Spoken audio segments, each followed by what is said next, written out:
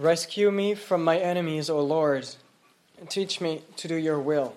In the name of the Father, and the Son, and the Holy Ghost. Amen. His hour has not yet come. The most important time of his mission on earth has not yet been revealed neither to men nor to angels. However, more than any time before, the enemy seems to have redoubled his attacks, his threats. The battle between the sons of light and those of darkness seems to have got to a crucial moment. One of the most severe gospels of the liturgical year. The Jews accuse him not only to break the rules of the Sabbath, as we have read earlier these days, but now they have come to the conclusion in their evil plot against the truth that he must be possessed by the devil himself. How would they dare accusing the destructor of death, the destructor of sin, to be himself possessed by the father of all sin and death? Which of you can convict me of sin? He says. I speak the truth. Why do you not believe me? He who is of God hears the words of God. The reason why you do not hear is that you are not of God.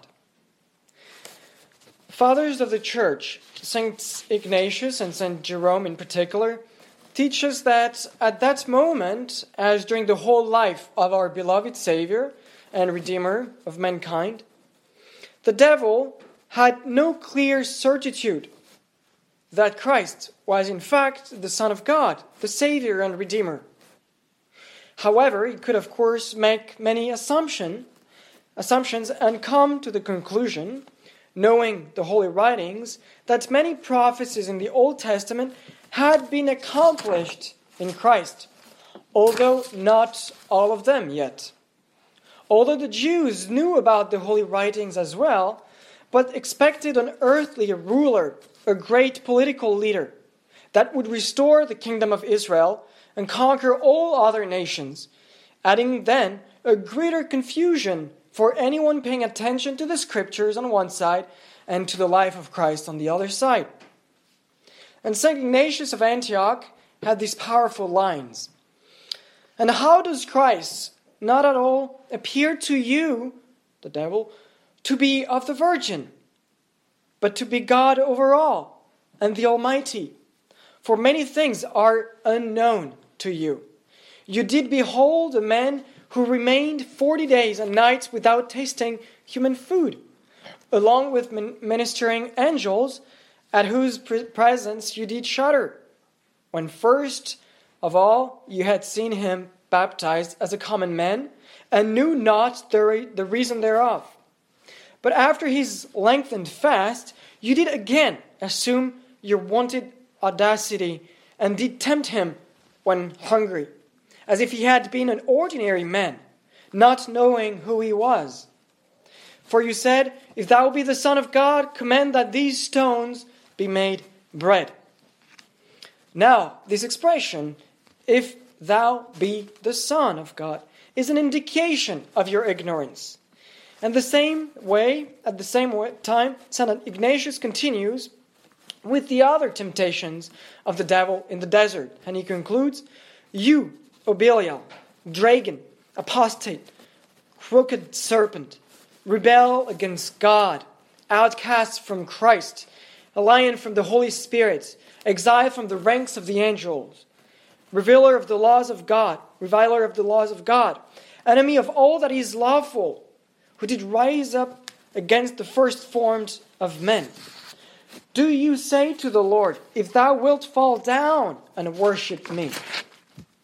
Oh, what audacity!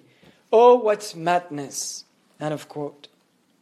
If then, despite their ignorance, the wicked serpent and the Jews have tempted, attacked, and finally have put the innocent and suffering servant, Christ our Lord, to death, now that the ignorance has been removed because of the consummatum est at the foot of the cross, it is finished, it is now all accomplished, the consummatum est of the cross, because of all the prophecies that have now been sealed by the cross, and resurrection of our Lord, now we can expect even greater temptations and attacks against those who follow Christ.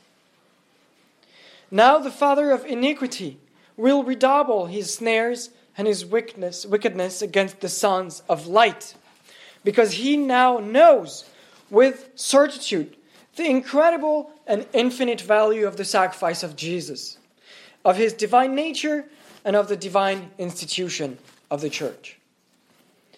They will persecute you, says our Lord himself, just as they have persecuted me. They will pay the same attention to your words as to mine. And they will treat you thus because you bear my name. They have no knowledge of him who sent me. And this is why the liturgy today puts on our lips, as on the lips of our Lord before facing his passion and death, the following words of distress.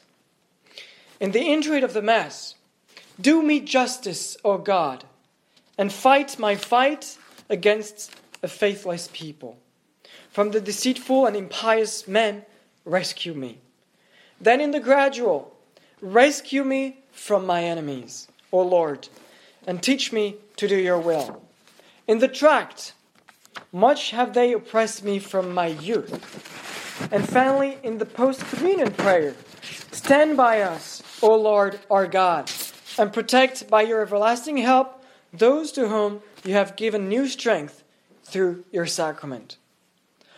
Words of distress, because the exhortation received last Sunday to entrust ourselves completely to God, following the faith of the crowd led by Christ on the Mount, to receive from him in superabundance, the passage of the multiplication of bread and fish, to receive in food in superabundance. So this exhortation from last Sunday doesn't seem to have been taken seriously, and our complete resignation to God's will, holy will, and almighty power has made very few progress.